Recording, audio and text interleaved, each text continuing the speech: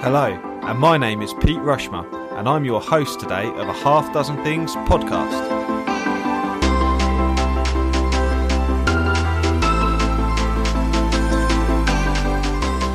A Half Dozen Things is a podcast for business owners just like you.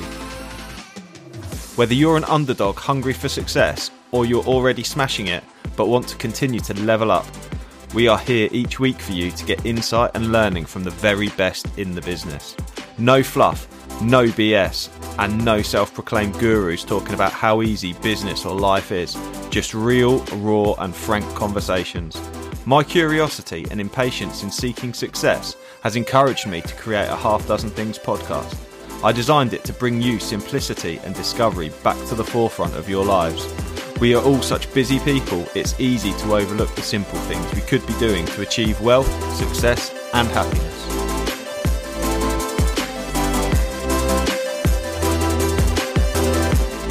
Hello, I'm so pleased to be joined today by Katy Walton. Katy has 25 years experience in learning and development and has worked in a number of roles, companies such as Nationwide, Thomas Cook and Alton Towers, and countries including France, Israel and Australia. She's run hundreds of workshops over the years on topics such as influencing, personal impact, leadership and communication. Her roles have included creating coaching cultures, scoping learning strategies, talent development, performance consulting and executive coaching. She's passionate about development for herself and others, and she's a sucker for a book or two from Amazon. Having completed her postgraduate certificate in coaching last year, she's currently contemplating the next big learning goal. Her experiences have led her to set up her own business called Real Progress, which combines all of her knowledge and experience to create really practical support for leaders at all levels. If you want to boost their careers and personal success, improve performance and productivity, or increase team effectiveness. Today, Katy talks to me about 6 vital things to ensure your people are operating to their highest potential. It's an absolutely fascinating podcast, and I can't wait to let you listen to it. Enjoy.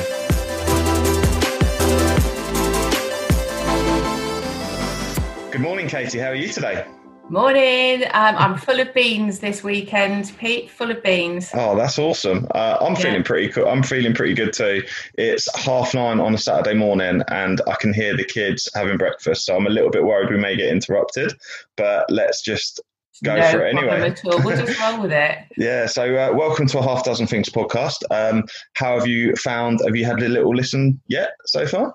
Oh, I certainly have, yeah. In fact, actually, just yesterday, I was having a listen to one that you recorded with Bev. So I think she was the first woman that you had on. So I was pleased that you were, shaking it up a little bit with the diversity. Absolutely, yeah. Got to hit the diversity quota, right? Yeah, cool. Yeah, that's obviously everyone's here on their merits, and your list. I've just told the listeners about your list of genuine credibility in the field that we're going to be discussing. So really, really excited to have someone of your caliber on the podcast. I'm really, really pleased to have you here. We're going to be talking today. We're going to be shaking up a little bit of a special because we've got yourself as such an L&D specialist. And for those that are less in the know, L&D means learning and development. So 6 vital things to ensure your people are operating to their highest potential, which I think is going to be absolutely fantastic, especially that this is going to give such a development opportunity to a lot of my listeners. So we're going to be talking about clarity and guidance, support, development, playing to strengths, and then trust, and finishing off with trust, which I think is going to be really, really great. So should we kick it off then with clarity? Tell me a little bit why clarity is so important and one of your 6 vital things. Katy. Okay. Actually, it's not just one of the 6 things. I think although they're all important and they're all quite interlinked, without clarity, you are missing such an amazing opportunity. And actually, you're probably doing real harm to your business. So clarity for me is about giving people a sense of direction about where your business is going and what it is that you're doing. It's about helping people to understand how their team works and what their team is aiming towards. And it's also about helping people to understand what their role is there to do and their areas of responsibility and what you expect of them. And is that your dog in the background? Yeah, I'm just going to mute myself and I'll unmute myself in a moment. Oh, it's no problem at all. So, yeah, without clarity, people could be absolutely storming it. They could be living to their full potential, but potential for what? Because ultimately what we're discussing here, when we're talking about getting people to realise their full potential, operate to their full potential, we want that because we want people to perform for us and for our business. And there's stacks of research out there that tells you that the more engaged your people are, the more profitable your business is. And yet what I tend to see from a lot of people is not that openness of sharing, a kind of assumption that people just get it and people know that this is the direction the business is going in without being really, really clear. Totally, yeah. So this is one of the things I've just recruited like 2 people into the business, and I'm really, really excited. But on the other hand, like, I realised that sort of as a single business owner, like, everything's just a jumbled mess in my head. Yeah. And I'm really worried about making sure that I get a really clear vision for the people that are joining, because of how important that is. Have you had a situation where there's been sort of a lack of clarity in the past and that's had a negative impact? Yeah, I have personally, definitely, where I felt like I've been fumbling around with a blindfold on and my hands tied behind my back, because I know that I can do a great job myself, but if I don't know the context and I don't know the bigger picture, it's really hard to do some basic stuff like make good decisions about where to prioritise my time, or make great decisions about what I can push forward, or to be innovative or creative or really add value to the business. And I remember one time when I had no oversight of the budget, for example, and I was asked to help the business to make some key decisions on what development that they should go for, and what support to put in place. But I had no oversight of the budget whatsoever. And trying to make a decision about what budgetary spend I could put into place without knowing the details is just super frustrating. And there's been any number of times when I've been in a role and I've thought, okay, so I've got what my job is and I've broadly got what my team is doing. I don't know what that team does over there. And then you actually talk to that team over there and you find out that you're all doing the same thing, but nobody's made a connection. So you've got all this wasted effort and, time spent when you could have been pulling together and creating something absolutely fabulous. Yeah, definitely. So of the two people I've recruited, they both actually applied for a similar role. So I had a bit of a lack of clarity. I knew I needed support in the business, but I knew that role needed to have some administrative function and then some marketing function as well. So I was recruiting for a little bit of both, like a hybrid role, so to speak. Yeah. And what I've ended up getting is 2 amazing delegates, but both of them have got sort of different skill sets. One of them I've taken on from an administrative point of view and one from a marketing point of view. However, because they've both applied for the same role, I need to make sure that I'm so clear on exactly whose roles and responsibilities are whose. And then the other challenge I had was around the marketing. Was I need to make sure I've got a budget as well, because how's that marketing person going to know what they can do if they don't know what the budget is? Exactly. That is exactly what I was talking about there, Pete. And I just want to pick up on a couple of things that you talked about. One of which was about not having it clear in your own head. And that is a challenge that I see time and time again with leaders thinking, well, I haven't got a clue the direction that I'm going in.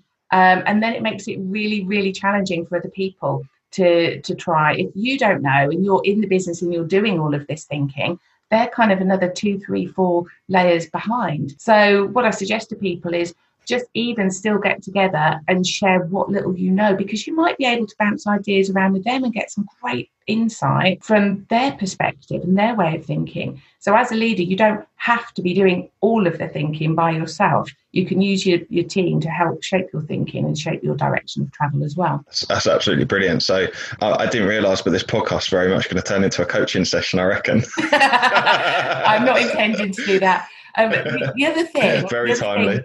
That you've just made me think about then is, when you're being clear, it's kind of being clear and sharing your views and opinions and everything else, but it's not about micromanaging. So it's not about going down into the detail to say, right, this is your job and this is what, every minute of the day looks like from 9 to 5 and everything else. So it's kind of giving boundaries and shape, and this is where we're heading, and these are the big targets that we have to hit. These are the big goals that I'm going after. Because when you give that amount of clarity, people have got it going on up here. Even if you're not hiring them to do that, people have got eyes and they've got ears, they've got views and opinions. And the more that you engage with them, actually, the more that they reach their own potential through having that opportunity.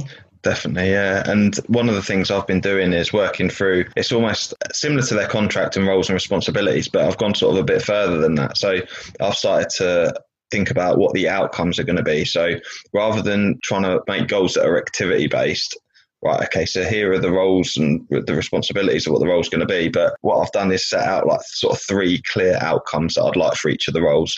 And then the conversation will be a bit different, because it'll be like, okay, so we understand what the activities are going to be, but these are the outcomes. And actually, how will you get to there? As long as obviously these are the boundaries to operate within. But, as long as we get to these outcomes, this is what we're aiming to try and achieve. And hopefully that will give a level of clarity, because that's the goal, but also a level of empowerment as well. Absolutely. And that's really what we're aiming for, the clarity and the boundaries, because again, there's something for me about clarity of expectations, about contracting how you work together. So basically just agreeing how you work together, because they don't know you yet and you don't know them well enough yet. And I see this mistake time and time and time again, where people bring new people into their companies and they've not talked about how they want to work together and the expectations they have of each other. And you even just talking through that, saying, I'm going to talk about the outcomes, but how you get there, that's up to you. Yeah. That is, again, it's being clear. It's being clear on what you're expecting and clear on how you want to work together. And so many people, though you're making it sound really obvious, Pete, so many people forget that. Brilliant. Oh, thank you. I didn't think I was doing a good job, but hey, I feel good now. So that's great. Awesome. Right, so we'll move on to the next area, which is guidance. So obviously guidance, we've sort of touched on that a little bit, but explain a bit more about how guidance is so vital as well. Yeah, there were a number of different words that I could have used here, Pete, actually, to be fair. One of which is feedback. But I have a bit of a reaction when I hear the word feedback, so I've knocked that out of the park. And the other one is just talking, having a conversation. So what I'm really getting at is it's not enough just to be clear about where you want people to head. If you really want people to operate to their full potential, you need to help them understand what they're doing well, what they're not doing so well, and give them a bit of guidance along the way. Now, the typical issue and problem that I see is that the majority of people feel really, really uncomfortable giving that kind of guidance, especially if they're new managers, new leaders, new business owners. You know, there's a bit sometimes going on about, well, who am I to say this? Or I don't want to say this because if I go there, then they could have a reaction, I could upset them, I could lose my best employee. And people typically just don't know how to have that conversation. And I think the kind of danger point is in their mind, they build it up to be a difficult conversation or a challenging conversation. And I've kind of lost count over the years how many people have said to me, Katy, can you help me have a challenging conversation? The issue is, and I can see you kind of nodding to this, the issue is as soon as you frame it, as soon as you call it a difficult conversation, your brain starts going into threat mode and thinking, right, this is going to be super scary. And it primes you for a fight, really. And that's the worst thing that you can do. So when we're talking about giving guidance here, what we're talking about is just having a conversation, letting people know how they're doing, because people need to know how they're getting on. People fundamentally want to be doing a decent job. Yeah, no, I'm smiling to myself because I think you've done a really great job of framing guidance and how to guide people in their role and how to give feedback, which again is it always makes me chuckle when I start, because I've moved so far away from all the corporate BS, developmental conversations and what's the other one? Developmental and evaluation. There's all different terminology, and one of the best bits of support I've had as a leader in business and coming from corporate previously, I've never really had any personal development on giving feedback or guidance, so to speak, but it's something that I've let guide me to an extent. But I did Toastmasters, which was absolutely brilliant format for evaluating performance, because part of the Toastmasters format, have you ever been, by the way? Have you ever been Toastmasters before? No. So Toastmasters are absolutely brilliant, and they have in an evening you'll have several people who speak. There'll be planned speeches and unplanned speeches, which they call table topics. So someone will host the table topics, and it'll be on whatever they decide to be, normally something quite fun. One of the things I experienced was someone bought a load of chocolate bars, and the job was to say why their chocolate bar was the best. So it's like proper improv then, yeah? Yeah, it's really good fun. But half of the meeting is actually evaluation at the end, and even the evaluations get evaluated as well for how good quality they are. And you get so much development on being able to give and receive feedback, because that's such an important part of being able to speak clearly and speak concisely. Obviously, I didn't go for very long, as you can tell by how terrible I speak. Stop putting yourself down, Pete.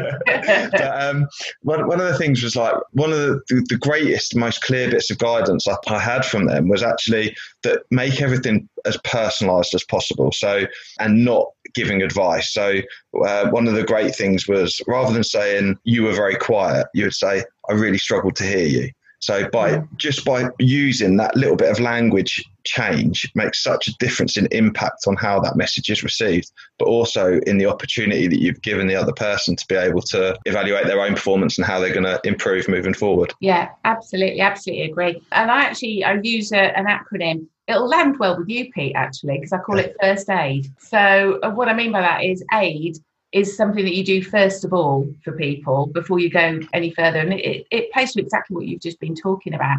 And it's saying, cover off the action. So what is it that they actually did, the impact, and then talk about what you want to do next. So, for example, if someone's, consistently late for a meeting, you just say, I noticed that you've been late for the last 4 meetings. Help me to understand what was going on there, because actually, I feel like you just couldn't care less about the team right now. You're then talking about your own perspective and what you've actually seen and heard them do. They can't argue with the fact that they were late 4 times, because that's a fact. So you're not criticising them as an individual. You're just talking about what you've seen and heard and what the impact was. And then the do next could always be, in some situations you might need to tell someone what they need to do differently. Sometimes, again, it's just a conversation to say, help me to understand, has there been a bit of a challenge for you? Do I need to help you sort something out so you can be there on time next time? So it could be anything, but I find that, just thinking about first aid really helps. And there's been some great studies, Pete, as well, that talks about if people have the words and the language to use to have this kind of conversation, they tend to be far more effective at doing it and actually just do it quite naturally.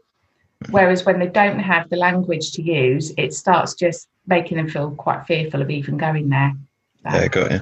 We used to talk quite a bit. Me and my peers when I worked a role previous. We used to call it the bad breath conversation. Oh yeah, have you ever had one of those? Yeah, and failed miserably. Did you? Oh. Yeah, I would say that my development improvement on giving feedback kind of went something like occur very quickly or rapidly as I started at Toastmasters, I think. And those who are listening that can't see my hand, it was kind of like a steep incline in improvement, because I think it was pretty terrible originally. So, what sort of guidance would you give to managers who do struggle with giving feedback? Well, actually, I was just thinking when you were talking about the bad breath example, there is a brilliant book, video, all sorts, by a woman called Kim Scott. Kim Scott used to be an exec for Google and Apple as well, I think, in Silicon Valley. She was working in a world where, soft and fluffy just doesn't cut the mustard at all. And so she needed to kind of help find a way to land great feedback in a way that works. And the way she describes it is kind of having a sort of combination of being prepared to ruffle a few feathers and giving a damn about people. And she uses an example about, if someone's fly is down, if you don't care about them and you're not prepared to ruffle a few feathers, what it looks like is just nudging other people and going, have you seen Fred's flies down over there? Yeah. Whereas if you kind of care about them and you're prepared to kind of go there, it's kind of, Fred, your flies down. And it's just, it's just a simple way. I mean, her book is packed full of absolutely brilliant tips and advice, but most of it is just care about them first, have enough of a relationship so that you've demonstrated over time that you care about them as a person, and then be prepared to call it out. Because if you don't call it out, it's far more damaging to your relationship and to that individual in the longer term. And I see it all the time. One of the things that I see most at the moment, actually, is people who apply for either jobs or sort of career moves or promotions or whatever. And they have a conversation with the manager. And the manager's kind of thinking, oh, God, how do I tell them that there's no chance in hell that they're going to get this job? And all you have to do is just frame it a little bit differently and just say, well, you're not there yet.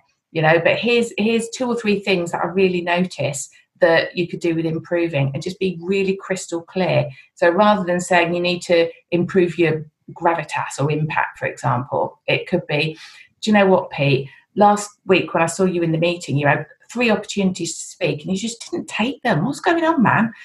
And you just have a bit of a conversation that brings it out in a way that says, I'm not trying to hurt you. I'm not trying to do any damage here. I want the best for you. Let's work on that together. So Amazing. That's my recommendation, really. Be prepared to ruffle feathers and give a damn about people.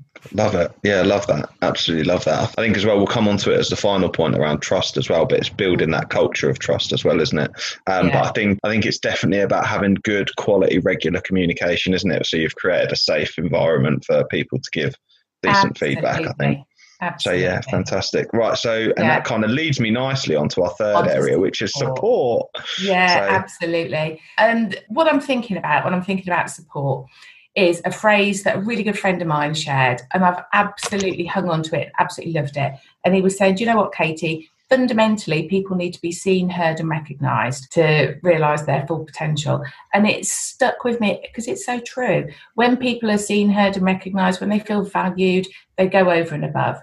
And I do this activity every time, especially when I'm doing workshops to help people become leaders for the first time. I do this exercise with them, just called Best Boss, Worst Boss. And maybe you might want to do it as well, without naming any names, right? But all you have to do is just think about how your best boss made you feel, and how your worst boss made you feel. What was it like getting up on a Monday morning knowing that you were going to work for your best boss? And what was it like getting up on a Monday morning knowing you're going to work for your worst boss? And then we kind of look at what was that boss doing, saying, and how did it make you feel? And time again, what we come out with falls into 2 categories. One is support, which is this third thing, and the other one is challenge, which I'll come on to when we talk about development.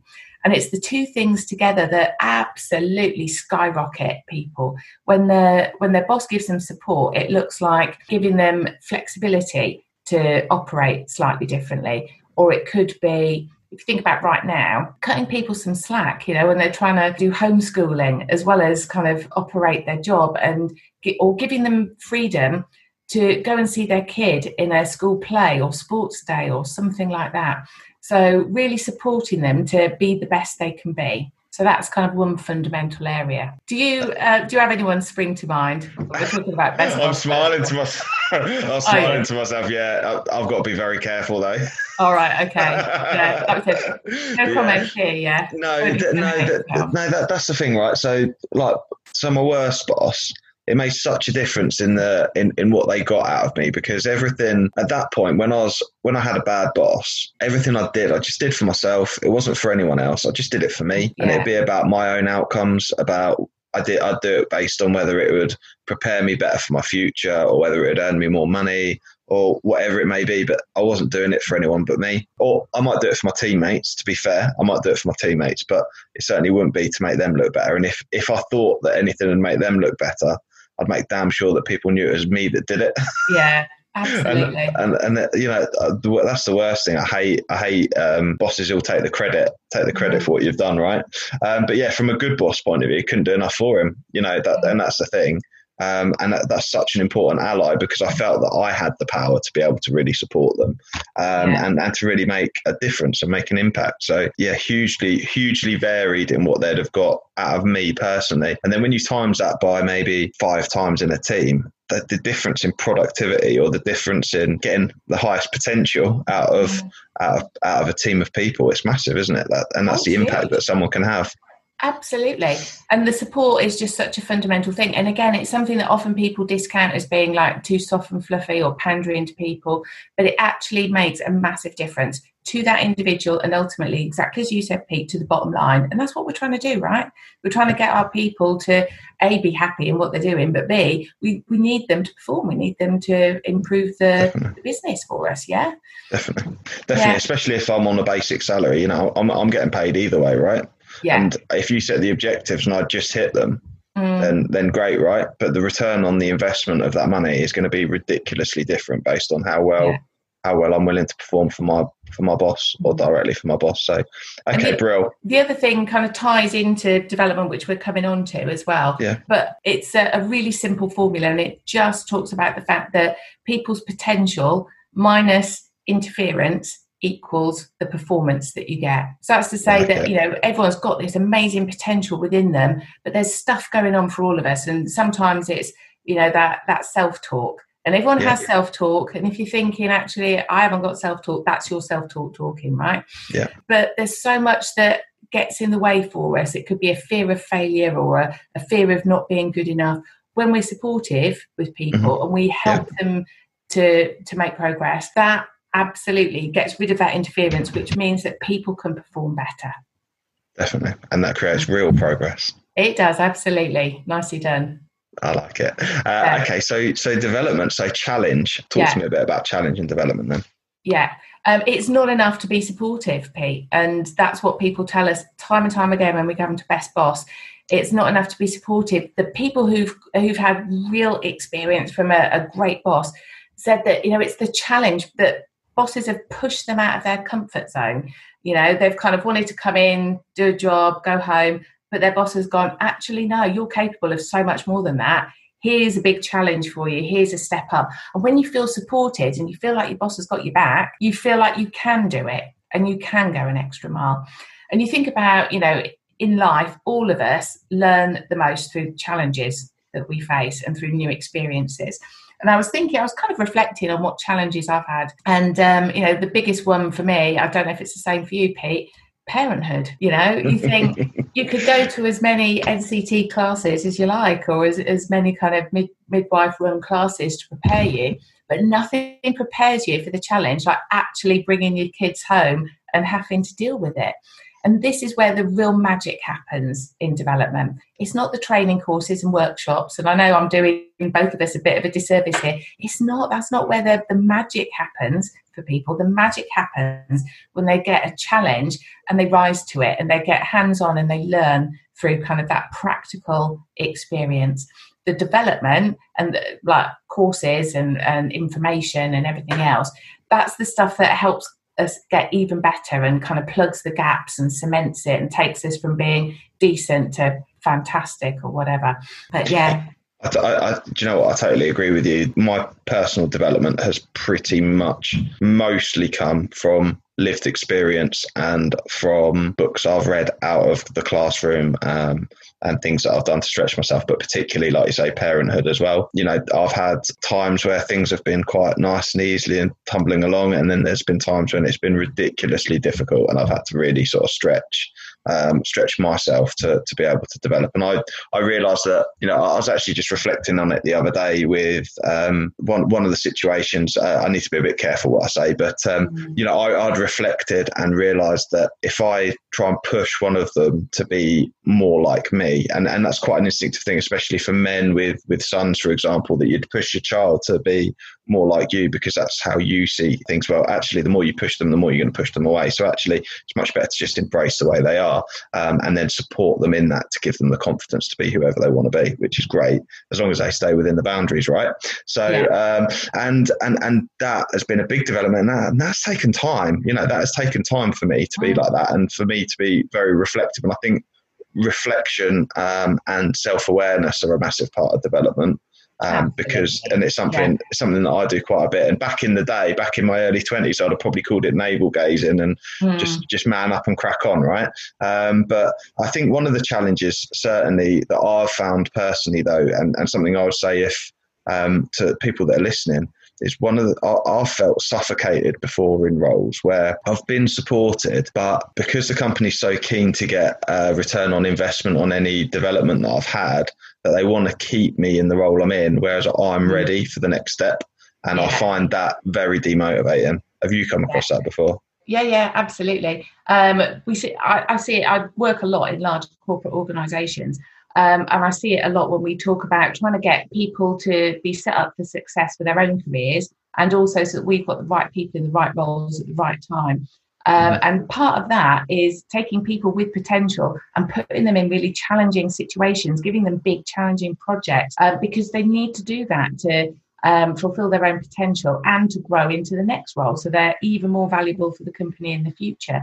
However, it's quite a natural thing for a lot of leaders to say, actually, why would I want Pete to go over there, because he's my best performer, and without Pete then I'm going to have a big hole in my team. So a big battle that we face sometimes is helping leaders to think more broadly about the good of the organisation rather than just the good of the team. And part of that is by making sure that you're developing everybody and looking right down into your team and seeing everybody that you have got. So you've got a continual progression and a continual succession going on. Because otherwise, you're right, you just get suffocated, and that's no good either. Without development, without challenge, we're not fulfilling our potential. I totally agree with that. Succession planning is a massive part of certainly a larger organisation, but even smaller organisations, if they don't think about it soon enough, they could be left with real holes. And I've experienced that certainly with people that I know will be listening, and it might resonate with some of them. I've really certainly witnessed that, where a business has been built, you've got the business owner, and they've potentially had like a right hand man who has come along with them and helped build that business.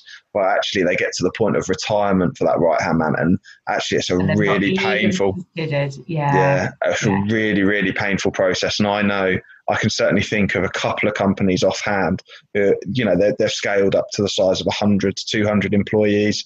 The second in command, so to speak, behind the business owner has got to retirement age and has ended up having to come back 2 or 3 times over, because the person who they've brought in to replace them, the systems aren't in place. No one's got the level of understanding of the company that they've got. It's been built over years and years and years of experience. No forward planning has gone into Joe Bloggs is going to retire in a couple of years, and we've not developed anyone to really understand what he does and how he does it. And I think it's catastrophic.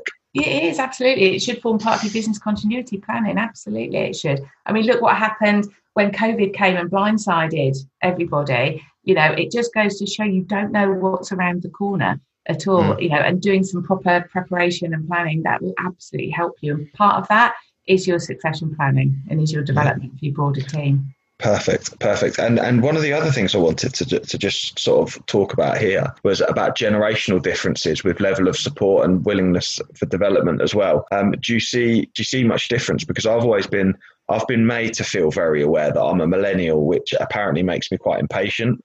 It makes me want to run before I can walk. Maybe that's character traits as well. But is that something you've come across? Is there a generational thing, or is it more about character traits in people? That's such a big question. I need a whole podcast all by itself to try and answer that, Pete. Because, I think there is a danger. There's certainly themes and trends that we see with different generations in the workplace, without a shadow of a doubt. But I think it's too much to kind of typecast and say that all millennials are like this, or typically most millennials are like that.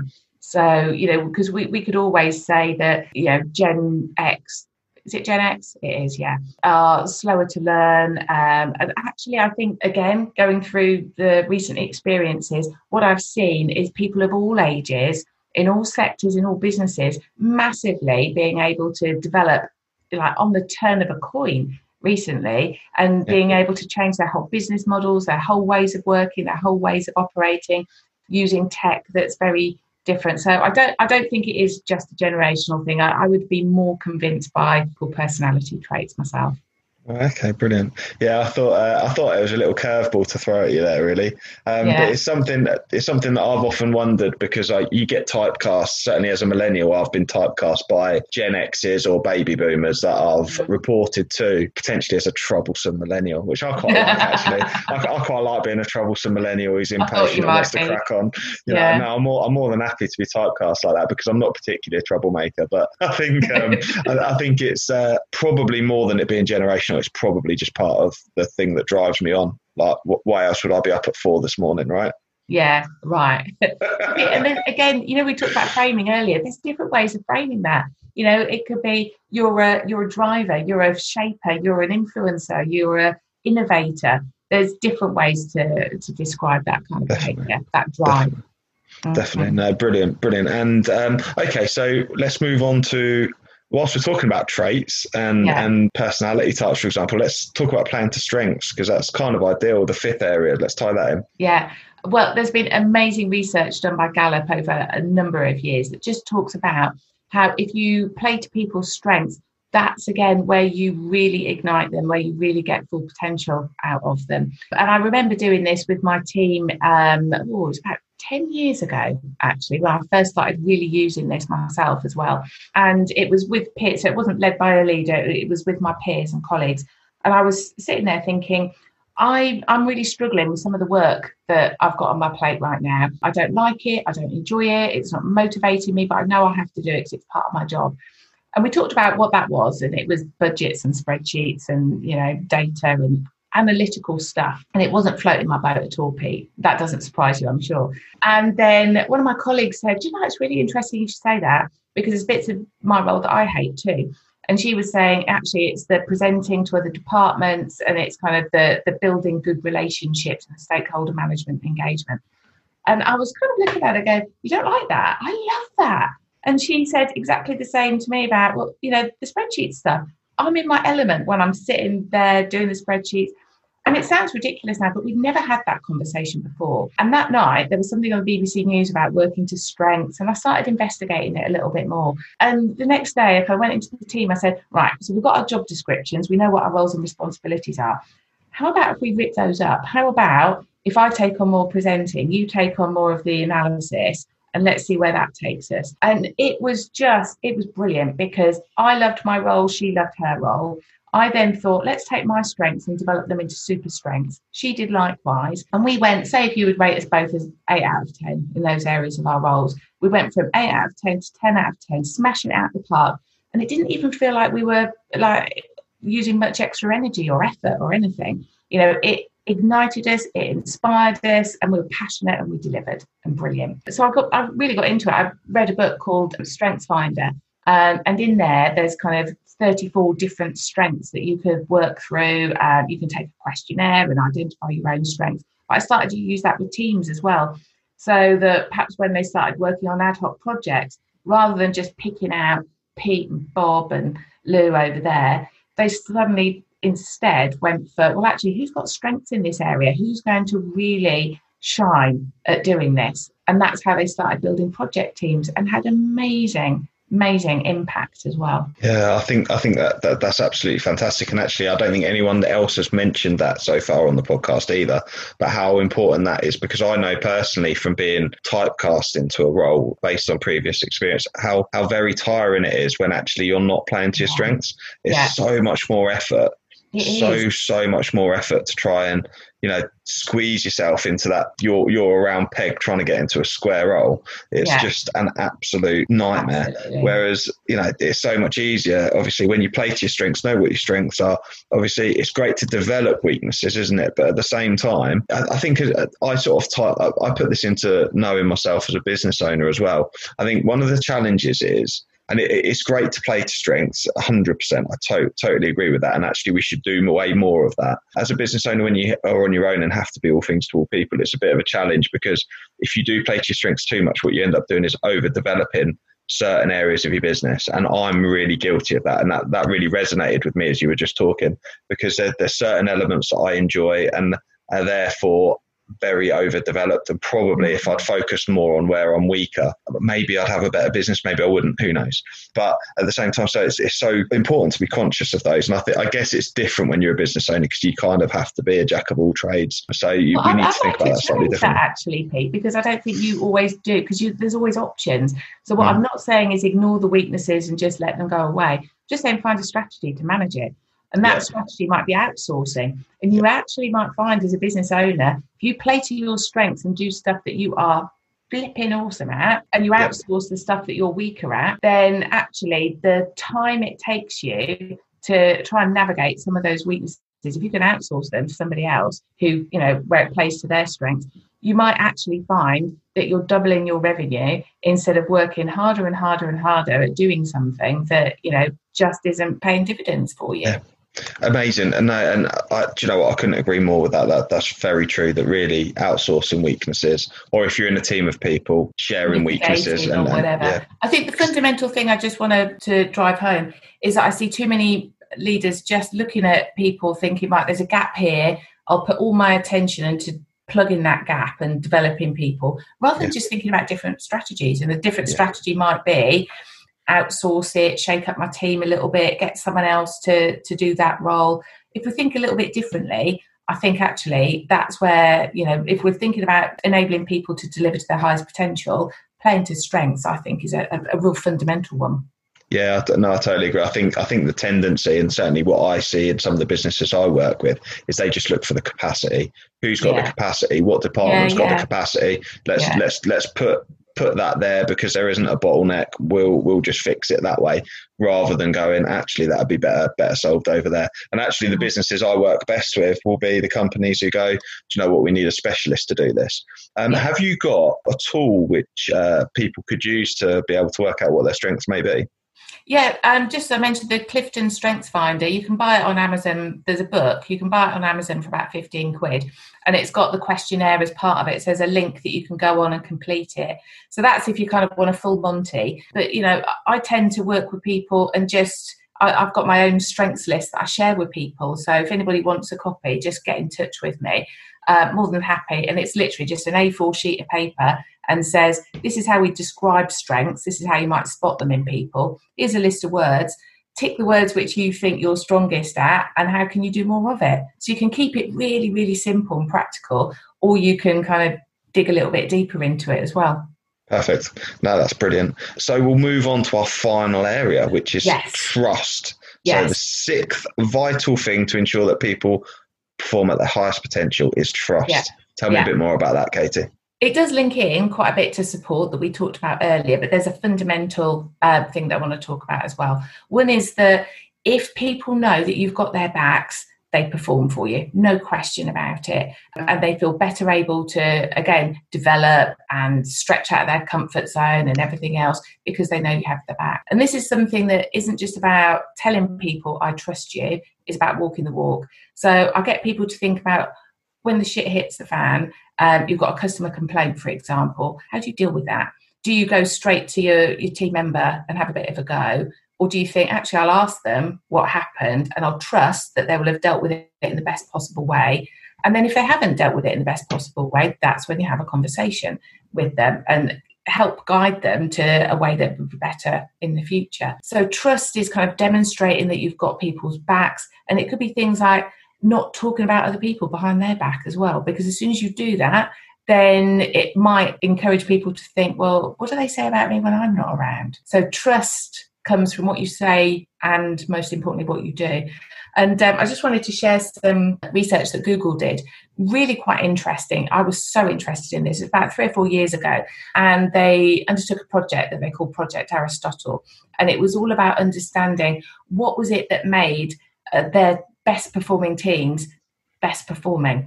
And it was all around, they kind of looked at all different permutations of teams. Is it when you've got a load of experts together? Is it when you've got people who are friends and socialise outside of work? And actually the golden thread that ran between all of them was that there was psychological safety in that team. So they trusted each other, they listened to each other, they paid attention, they made space for everybody to have a contribution. And it's that level of trust if you can work towards it, it just, again, it skyrockets people's potential. Absolutely. Yeah, so I've got a few interesting stories around trust. Oh yeah. I love that you've put that last, and I think it's so important as well. And it's something that I always try and would build within my teams. But certainly in the way that I've been managed previously, I've had some challenges. So a good example, a really good example was I had a situation where one of my team members, we didn't know this. This was sort of the first warning. We had a parts department which probably stocked about £250,000 worth of parts at any point, up to about £500,000 worth, depending on how busy we were at any one time. And part of the stock take was that there was then a discrepancy. And a lot of people who are listening could probably familiarise themselves with this, and this would resonate. But there was a discrepancy of around £10,000, so significant discrepancy. And my line manager was very on top of me, as in, why didn't I know that there was an issue there? And there was a real, there was a sense of I felt very victimised by that. I felt, I felt quite demotivated as well, because certainly the last thing I would ever do would be to do anything that I shouldn't with £10,000 worth of parts. Anyway, so the actual overall manager, who's a senior role to him, but actually oversees the regional parts situation, was very clear on the level of trust, and that this has so easily happened, that this can so easily happen, and let's have a look at all the different things that could happen there. And those two conversations were so different. One of them left me reeling for days of, oh my God, how's this happened? Self-blame, totally demotivated, not working properly, to the realization that actually there was total trust from someone else who was like, I understand that this is an issue. Let's work together to see how we can resolve it and where the problem is within your team, which was actually the right route to take. But yeah, it's so prevalent, and that really hit home when you talked about that, me remembering that story. So I'm sure lots of people will resonate with that. Yeah, and there was a large organisation that I worked in. We used an example of where stuff really went very, very wrong as an example of what we wanted our leaders to do across the whole of the business. So this one individual had made a mistake which resulted in a huge amount of media attention. I mean, it could have been really quite damaging for the company. But what they did is, the second that they realised they'd made this mistake, they flagged it. And again, the leaders at the time just sat down with them, and rather than it being a blame thing, it was like, right, these things happen. How can we work to overcome it? How can we work to turn things around really quickly? And it ended up with many different teams across the whole organisation coming together to fix it. And then what the company did, with the individual's permission, was use that as a story about, this is what we want to happen. People make mistakes. That's okay. People will get things wrong. That's okay. The crucial thing is that you trust them enough to know it's not done maliciously. It's not an issue. Let's work together. Let's resolve it. Let's get over it. And trust levels in that company skyrocketed afterwards, because it kind of felt safer. It felt okay to make mistakes. You know that people had your back.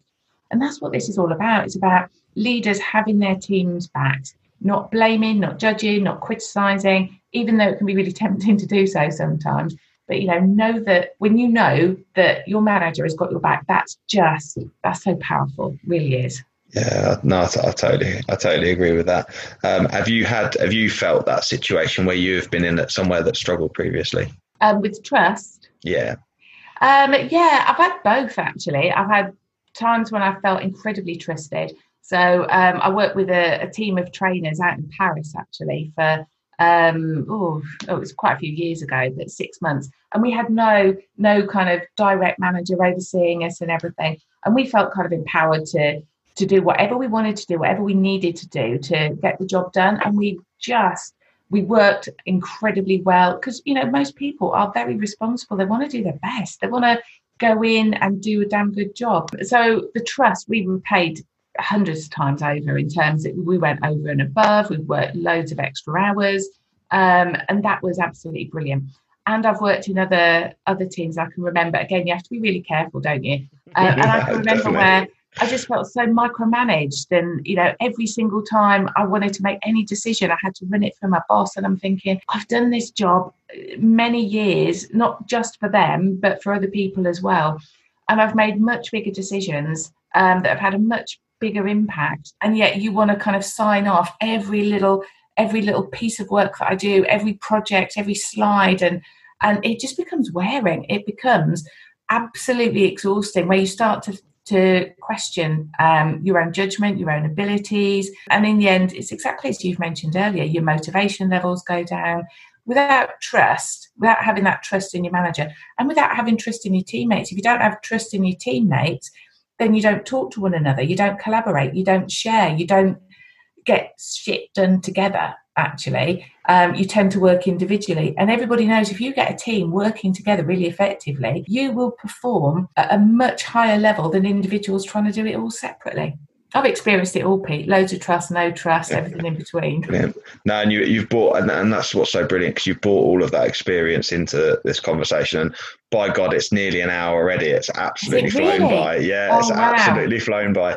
So for those of you that are listening, leaders amongst you that are listening to this, the 6 vital things to ensure your people are operating to their highest potential are not about them. They're about you. Clarity. Are you communicating clearly? Guidance, are you giving people the guidance they need and the support they need, which is the third one. Development, are you developing them? Are you challenging and stretching them? Are you playing to their strengths? Do you even know their strengths and weaknesses?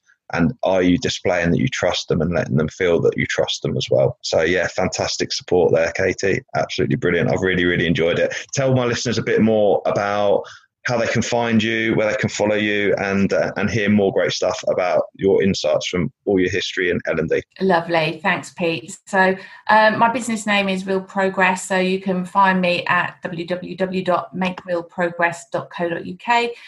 LinkedIn is where I tend to hang out most of all. So either follow me, Katy Walton, or I also have a business page there, Make Real Progress. So come and join me. I am always happy to have a conversation with people. I hope people can see and hear just how passionate I am about development. And what I'm most passionate about is that the development that you give to people actually translates into a workable difference, and it makes a fundamental difference to your bottom line. And that's what I'm passionate about. It's not the theory and everything else. It's actually helping people to make progress, to make a difference to the bottom line of your business.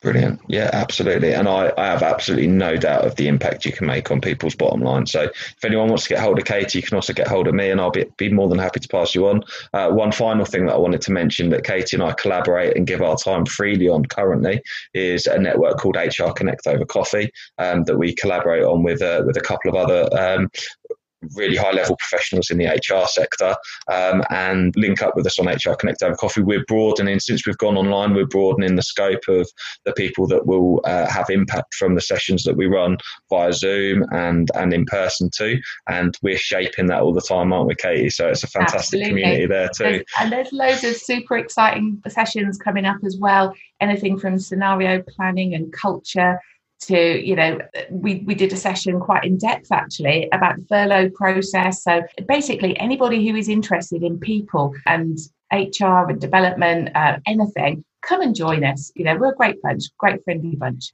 It's absolutely brilliant, and it's a really safe place for people to be able to communicate with us and ask questions as well. If they don't want to ask it open forum, they can always put it to us individually, and then we can ask it to the forum on their behalf as well. So there's plenty of opportunity there. Katy, thank you so much for joining me. I'm so welcome. Thank you for having me, Pete.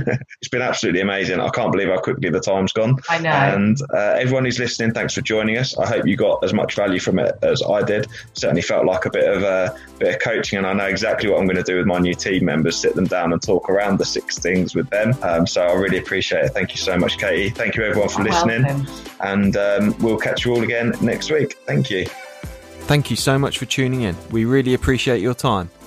Please do follow me at Pete Rushmer on LinkedIn, or on Facebook, follow Flagship Training UK, and you can find us on YouTube too at Flagship UK.